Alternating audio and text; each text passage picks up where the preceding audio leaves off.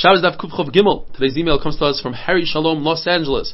He says his grandfather was 95 years old, just tested positive for COVID. He needs a refuah shlema. Avram Ben Esther, big tzaddik, a person who for 75 years did not see his wife's hair, was always the first one in shul at Vasikin, refuah shlema.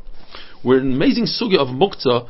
We said that according to Rabbah, a klisha malachta le'isur, designed to do a malacha that you're not allowed to do on Shabbos, you're allowed to, such as a hammer, you're allowed to use that hammer if you have a malacha that's mutter, like to crack open a nut. L'tzoyrech gufay. The question is, why is a mortar and pestle, which is designed to crush vegetables, that's a klisha malachta le'isur?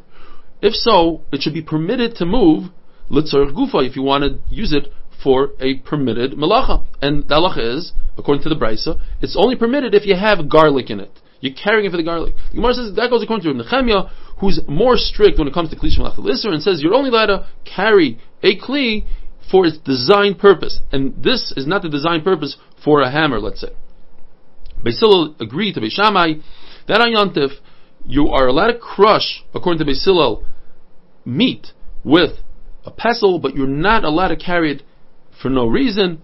And we must say that the pshat is that there's a new muktzah called chisaron kis. Muktzah machas chisaron kis means that if you have a kli that has a designated place for it, and you don't allow people to use it typically, you're concerned that it'll get nicked, that's muktzah machas chisaron kis. That's even more chomer than kli shemalach le'isur, such as a spindle for a weaver, a mallet, a clothes press.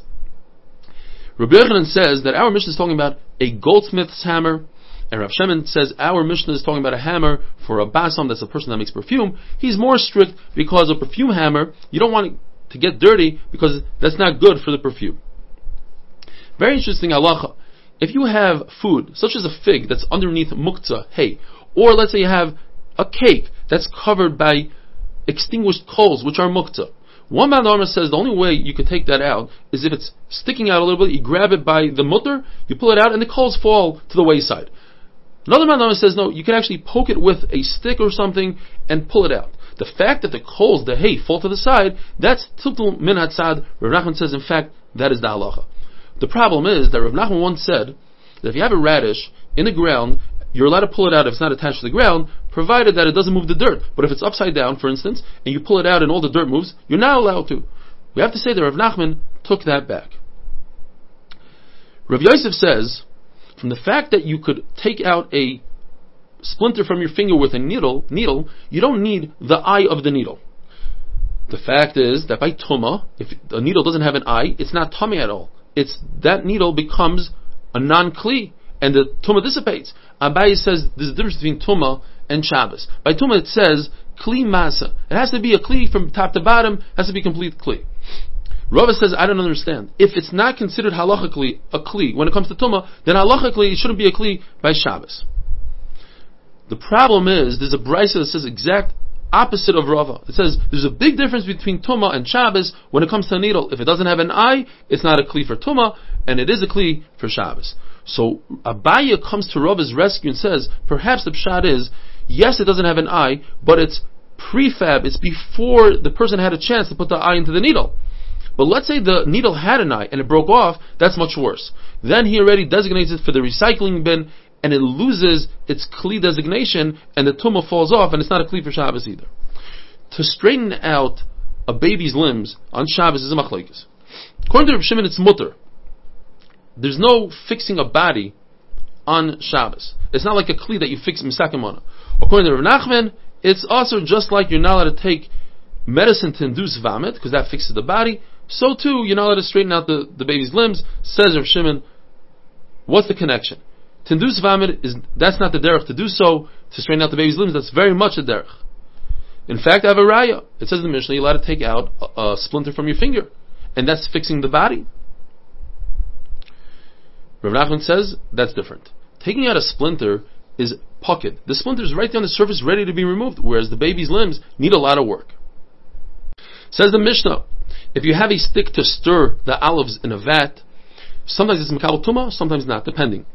If that stick has a knot where it's a base kibble, it becomes like a cup, you could put the stick into the juice and see if there's enough oil in it, is it ready to go to the press, then it's a kli, it's mekabel tumah.